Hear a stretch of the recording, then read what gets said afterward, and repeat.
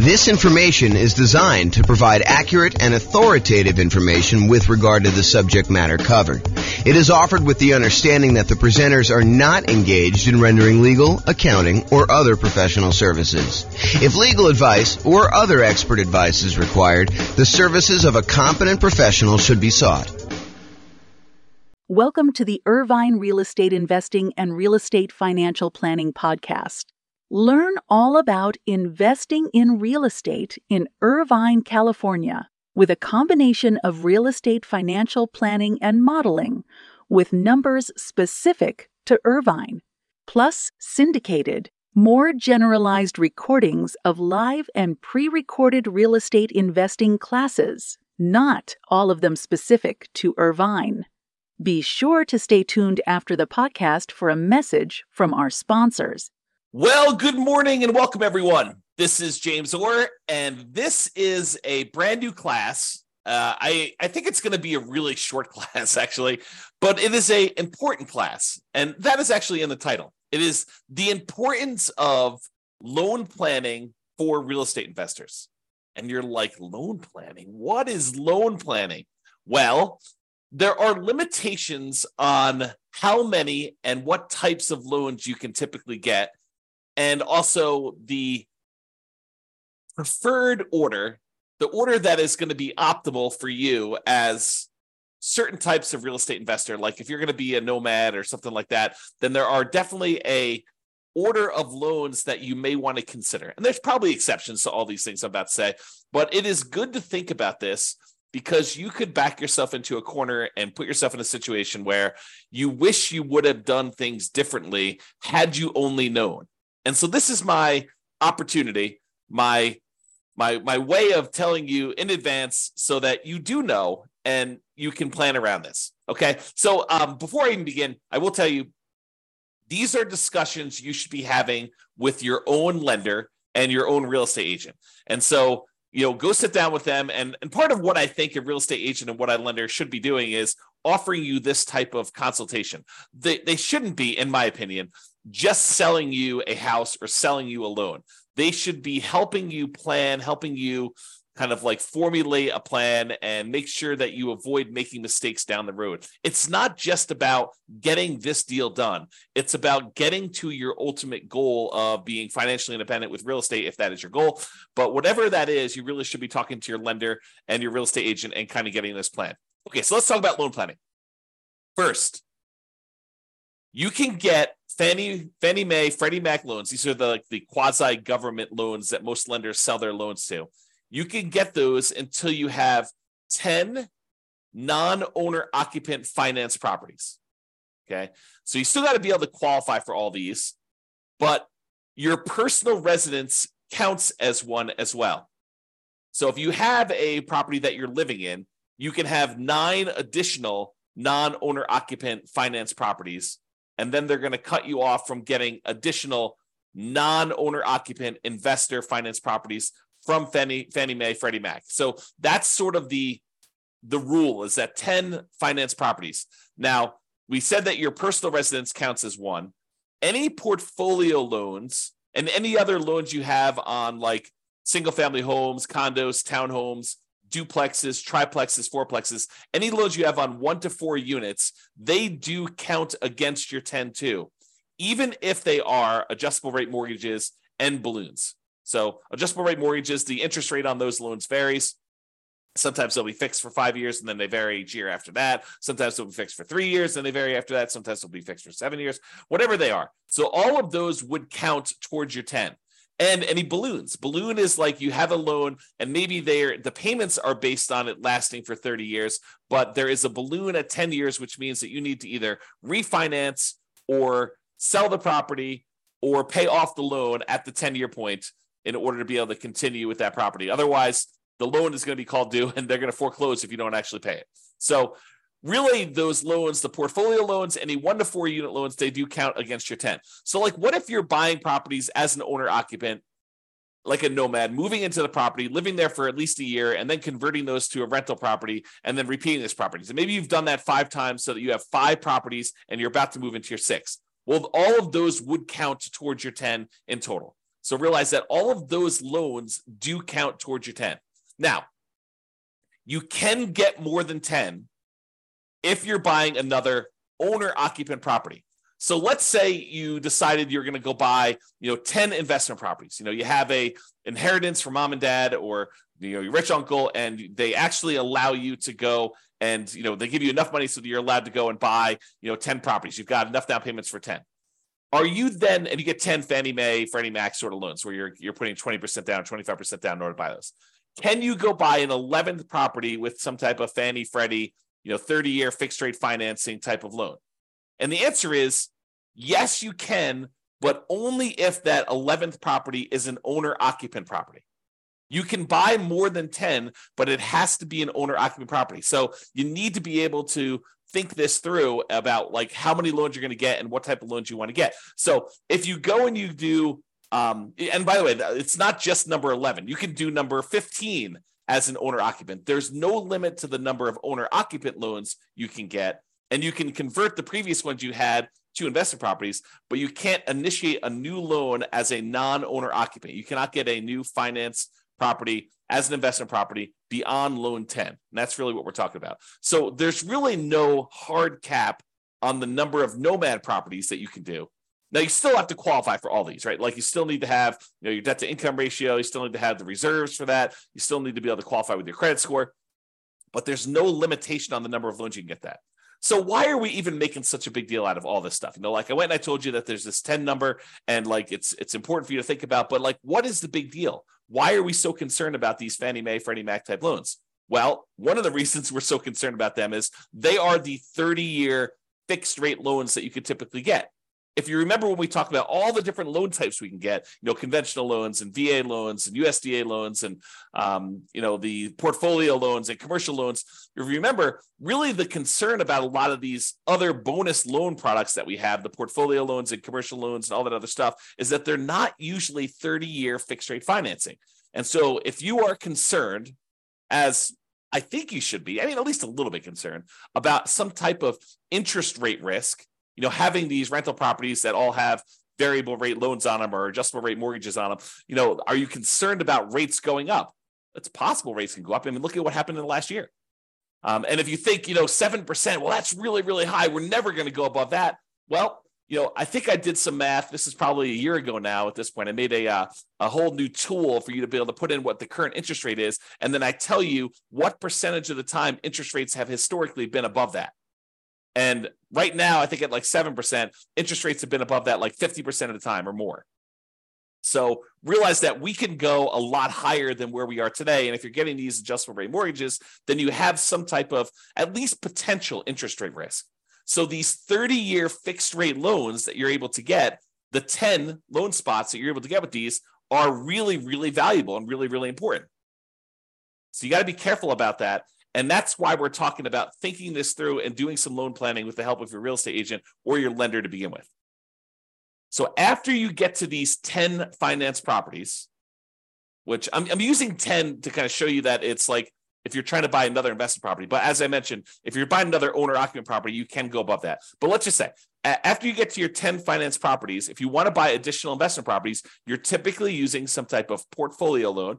Portfolio loan, just to recap that class, but go watch the class if you want more information, is a loan that the lender is keeping on their books. They're not selling it to another quasi-government organization. So after the 10 finance properties, you need to get a portfolio loan or a commercial loan, or you get private financing, which we covered yesterday in detail, or you need to do some creative financing in order to then purchase additional investment properties. By the way, the commercial loans, which are typically used when you're buying 5 units or more, they do not count towards the 10. So if you have an apartment building, you bought a 50-unit apartment building, that does not usually count as one of your 10 finance properties. So there's kind of a way to kind of think about that too. So, some people might use the strategy of, I'm going to go buy whatever it is, 10 investment properties over time. I'm going to wait for the equity to kind of build up in them. Some properties going up in value, so they appreciate a little bit. You're paying down the loan, so you're paying down the debt, and your equity is increasing. And then eventually, you might use a 1031 exchange where you sell those properties, move the equity from your properties, and you go buy a 25 unit apartment building or 50 unit apartment building or 100 unit apartment building, whatever you're going to do. And then you could start back over with your Fannie Freddie loans if you wanted to do it that way. That is a strategy to do. But it's important for you to think through, what will my situation look like? What will my number of properties and what loans will I have on them? And what will my cash flow be? I mean, like, you're thinking about this whole kind of like process, your vision of what it will look like when you are financially independent. And then you're saying, okay, based on that, how am I going to get there with the loans I have? Which ones of these are going to be my 30-year fixed rate financing loans? Which ones I'm planning to hold long term? And I want to have those really good low interest rate, fixed rate financing loans in place. And which ones am I going to use just as kind of like short term rocket boosters to get this really amplified return in the beginning, return on equity in the beginning, and then eventually you're going to sell those off, 1, 2, 3, 4, 5, 10 years in the future, and utilize that equity to maybe either invest in something else or pay off the existing properties you have or whatever you're going to do there. So understanding what gets you to financial independence and what that looks like for you is important. And then sitting down and figuring out which loans are going to go with which properties is what we're talking about. Loan planning. How you're going to get those loans and which ones are going to be there and what will look like at the end. And if you have to do some really complicated stuff in the middle, what it will look like in each one of those complicated stages. Okay. So use your first 10 loan spots wisely. These are the 30-year fixed rate loans with low interest rates and typically high mortgage balances, especially if you're doing some type of like nothing down nomad / house hacking strategy, or low down nomad versus house hacking type strategy, where you're basically buying properties with 3% down, 3.5% down, 5% down, or nothing down if you're doing USDA or VA for the first couple ones. So make sure you think through these ones, because they're typically the really high mortgage balance ones, and they typically have relatively low interest rates compared to the other loan products you can get, and they're fixed rate financing. So have a good loan plan and think that through. Now, one of the considerations when you're thinking about this is, if you know that you only have 10 of these, and they tend to be the better loan products you can get, you may want to think about trying to use larger loan amounts for those if you can. Now, I'm not sure this would be my overriding principle, but if you have a choice, if you're on the fence, and it really doesn't matter if you go a little bit larger or a little bit smaller, using these in order to get a larger loan spot tends to be better. And here's why. Imagine for a minute, you've got 10 loan spots, which you do. And you could use those loan spots to go buy 10 $100,000 properties today, or you could use those loan spots to go buy 10 $300,000 properties today. If you fast forward into the future and you bought the 10 $100,000 properties and they eventually get paid off, and sure, they're appreciating and stuff like that, but we're going to assume that we're talking about in today's dollars what they're worth. Once they're paid off, you have 10 $100,000 free and clear properties, which is about $1 million worth of property. However, you got 10 $300,000 loan spots. Now you have 10 free and clear, paid off $300,000 properties, or about $3 million in net worth. Which would you rather have? Would you rather have $1 million in net worth, or would you rather have $3 million in net worth? I know this sounds overly simplified, but that's what we're talking about. If you take larger valued properties and larger loan balances, and you use those optimally for your fixed rate 30-year financing, that's what we're talking about. The difference is deciding which ones and which size loans you ultimately want to have paid off free and clear at the end. Okay, another little trick if you're doing these. So we've been talking about you're limited to 10 30-year fixed rate financing loans from Fannie Mae, Freddie Mac. And that is typically per person per tax return. And what I mean by that is, if you and your spouse are married, even if you got all the loans in your name and your social security number, if you share a tax return, that is typically the most loans you'll be able to get, the 10. However, if you and your spouse are married and you each file tax returns independently, separate tax returns, and you alternate getting the loans, one gets one, the next one you buy, you get the other one, the next one you buy, you get it, the next one to buy, they get it. So basically they go back and forth over and over again until you have 10 loans in your name, on your social security number, on your tax return, and they have 10 loans in their name on their tax return. Then you can get up to 20 in a married couple. But again, you're going to want to check with your underwriter to make sure that your underwriter is interpreting the rules that way and that this is going to be okay with them. Because if they're not, maybe you check in around with a few other lenders to make sure that you do this. But if you really know that you're going to want to have more than 20 of these loans, then you could plan that ahead of time and separate them out. You don't want to go like this. This might be one of the more concerning things to do, kind of like one of the pitfalls you might make is you get loans and you don't need your spouse on there to qualify, but you put them on the loan anyway, just because you want to have them on the loan. Like you feel like you're doing this together in an act of solidarity, and you decide, hey, look, I'm going to put you on the loan, so we're going to do this. You don't need to do that if you can qualify for the loan by yourself. Now, you could talk to an attorney to make sure that your estate plan is set up such that if you pass away or they pass away, that you're set up correctly. But you don't need to be putting everybody on the loan at the same time. Just take that into account if you're going to be close. Now, if you're in a marketplace where you're like, hey, look, we're talking about, like my marketplace right here. We have $500,000 properties. That's about the price of properties that you're buying for single family homes. And if you know you need, 6 of those in order to be financially independent, and you're not planning on buying twice as many as you need, then letting them grow for a while and then using the proceeds to sell off half of them to pay off the other half. If you know that you're only going to need 6, then we really don't need to do that complicated loan planning. 6 $500,000 properties will get you $3 million. For a lot of folks, $3 million of paid off free and clear properties at the end is going to be enough. Not for everybody, but I think for a lot of folks that number would get you there. Okay, if you're getting whatever it is, $2,500 a month in rent on a property, about a third of that's going to be in operating expenses. So, you're probably doing about $1,600 a month. 1,600 times 6, that's what? That's like just over $10,000 a month, adjusted for inflation. That's your net after all expenses on a free and clear property. So I think for a lot of folks, getting to $10,000 a month would be fine if they were doing that. And that would be 6 properties. So you don't need to get too complicated if that's your situation. However, if you know you want to do more than that, if you're going to say, look, I want to ultimately have 15 properties or 20 properties or 100 doors or whatever your number is, then you should be planning for this. Okay? All right. So that's what I got on loan planning. We got one more slide on the order of loans if you're doing the nomad strategy. So this is the preferred order if you're doing the nomad strategy. And let's see, Jim says, really like your calculator. Thanks a lot. Yeah, you're welcome, Jim. I'm not sure if you're talking about the world's greatest real estate deal analysis spreadsheet or if you're talking about the real estate financial planner software, but I appreciate the compliment. Yeah, you said yes, but I'm not sure which one of those. The first one. Oh, this is the spreadsheet. Awesome. Great. Glad you like that. That's cool. Okay, so nomad loan planning. So this is the preferred order if you have the ability to do this preferred order. And sometimes you don't. Like, for example, I'm going to recommend if you have the ability to get a VA loan, that's the one I recommend you get first. What if you don't have VA eligibility? What if you're not a veteran and you didn't serve in the military? You could consider joining the military and serving and getting that benefit. Or you could just say, hey, look, I don't have VA benefit. I'm going to move on to the next one. That's what I think you should do. So here's my preferred order for doing the nomad real estate strategy with loans. Okay. So if you can, buy a multifamily property, a duplex, triplex, or fourplex with a VA loan. That's a nothing down loan program that you can buy single family homes with, condos, townhomes. Plus, in addition, you could buy a duplex, triplex, or fourplex as long as you move into one of the units.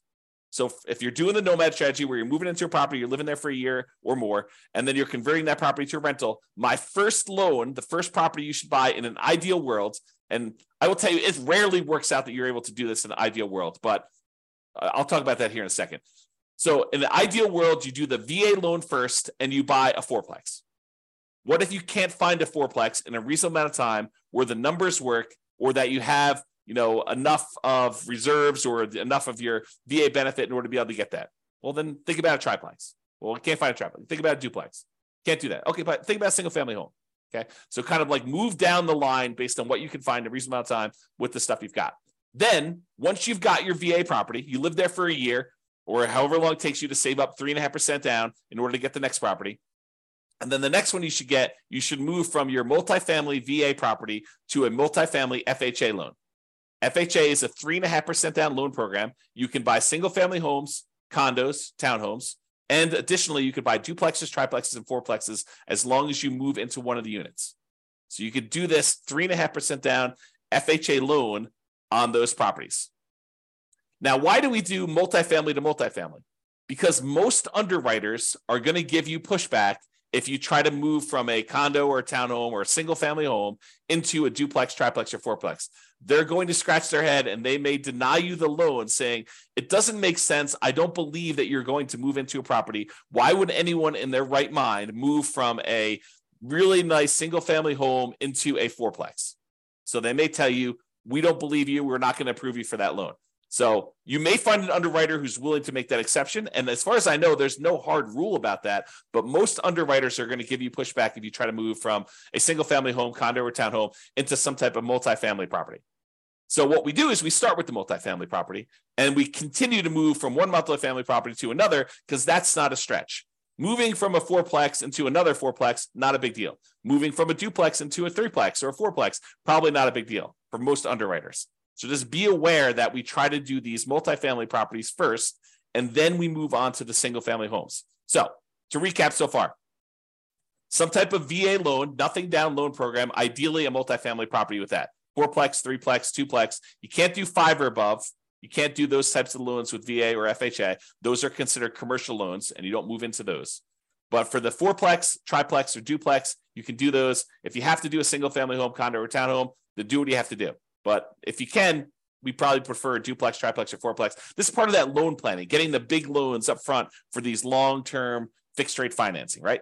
So multifamily VA first, duplex, triplex, fourplex, then do a multifamily FHA next, duplex, triplex, fourplex ideally. If you have to do single family home, condo, or townhome, do that. Then after we get through those, then we move on to conventional financing, or in some really rare exceptions, if you've lived in the FHA loan long enough or the property values have gone up fast enough, sometimes you can refinance the FHA loan into a conventional loan, then do another FHA loan as well.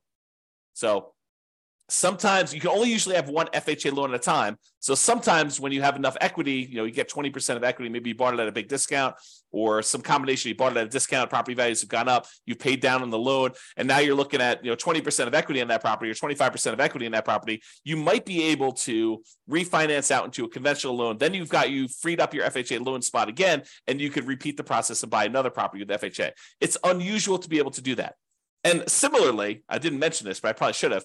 Similarly, the VA loan is not limited to one loan. It's limited to a certain dollar amount. So you have a certain dollar amount of benefit. And so if you're under that benefit that you could use, sometimes you could use that benefit again and buy a second property with the VA loan as long as your benefit there. Go talk to your lender to find out what the benefit amount is and how that works in your local marketplace. They'll explain it to you. Okay. So VA loan, FHA loan, conventional loan, and then we're typically using the conventional loan with either 3% down for the first one, which is really hard to do once you have multiple properties, or more likely you're going to do 5% down conventional loan products, and you're going to buy as many of these as you want because there's no limit to the 10 you can do. Like when you're doing owner occupant, you can go above 10. If you're doing non-owner occupant, if you were going to try to put 20%, 15% down with PMI or 20% down and buy these and not move into them, you would be limited to 10. And the FHA and the VA loans that you already have would count toward those 10. Okay. So that's why we do it in that order. Now, owner occupant financing, what we've been talking about, moving into properties, you must move in. Now, there are some people that are going to listen to this. And they're going to be like, James, I'm going to improve on your nomad strategy. I'm going to kind of tweak it a little bit. And what I'm going to do is I'm going to tell them I'm moving in. But then after I close, there's going to be something that happens to me where I'm not going to be able to move in. I changed my mind, or, I decided to get married and I'm moving in with my girlfriend and we're going to share a property then. So I technically am not going to have to move into the property. And that's how I'm going to speed it up.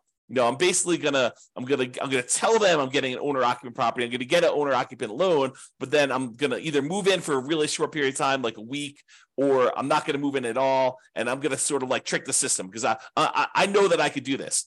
What you're talking about doing, it's called loan fraud, and you can go to prison for it, okay? It's occupancy fraud. It's a type of loan fraud, and yes, lenders do check. When I teach this class and I talk about this live with other people, we have a lot of people in the room that are doing the nomad strategy where they're moving into properties. So I do a poll of the room. I'm like, okay, let's see. So of the people here that have done this nomad strategy where they've got an owner-occupant loan, they moved into the property, and they're living there for the first year, how many have had a lender come and check to make sure that you're living in the property? And like half the room's hands go up. Yep, they do check. So if you think you're going to sort of pull a fast one on the lender, first of all, why would you do that? You've got a partner in a lender who's going to loan you, 95%, or 96.5% if you're doing an FHA loan, or 100% if you're doing a VA loan. You've got a partner who's willing to loan you literally millions of dollars to do this strategy, to help you become like financially independent and rich. And what you want to do, your first instinct is, let's screw them over. What are you thinking? You've got a partner who's willing to give you these 95% of the money in order to do these deals, or in some cases 100% of the money to do these deals, and your instinct is, let's screw my partner over? That's horrible. So don't do that.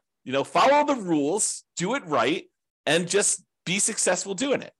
Okay? So, off my soapbox. That is what we typically recommend for loan planning. I'm going to do the conclusion here. I've got a few people on live. Doing a conclusion here. If you've got questions about this particular topic, loan planning, or the order you do loans for the nomad strategy, go ahead and queue those up in the chat, and I'm happy to answer those. But in conclusion, planning your loans can help you avoid unexpected limiting surprises later. You don't want to get to the point where you're doing your process and that you want to do 14 of these things, and then you didn't realize that you're only going to be able to do 10 conventional fixed rate financing loans. You want to plan for that, taking a few minutes up front. And we're not talking about spending days doing this, right? Like, this is a meeting with the lender, like once a year, maybe, in order to make sure that, you're on track for the type of loans, and make sure that any policies didn't change or any programs didn't change or whatever you're doing. But taking a few minutes up front to discuss this with your lender, and maybe to a lesser degree, your real estate agent, because your real estate agent may have some more insight or different insight than your lender have. This could save you a lot of money, a lot of frustration, and a lot of heartache later. And so that's why we do a very short segment on this. And that's why we make a big deal and explain to you what is going on and why there's limitations there. So lay out your plan, or if you're unwilling or unable to do that, at least utilize the general best practices that we've outlined in this presentation. That's all I got. It doesn't seem like anyone's got any questions. I do appreciate you guys coming on live. This has been James Orr. Have a great day, everybody. Bye-bye for now. With home prices up, mortgage interest rates up, and rents up, but not quite enough to counteract the higher prices and interest rates, cash flow on rental properties in Irvine is harder than ever.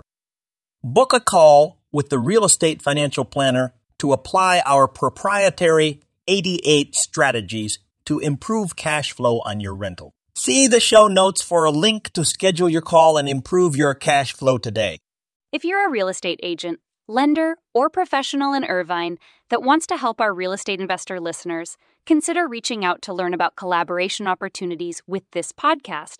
We'd love to add more value to our listeners by having you assist our investors buy, sell, and finance their real estate investments. See the show notes to schedule a call to discuss collaboration opportunities.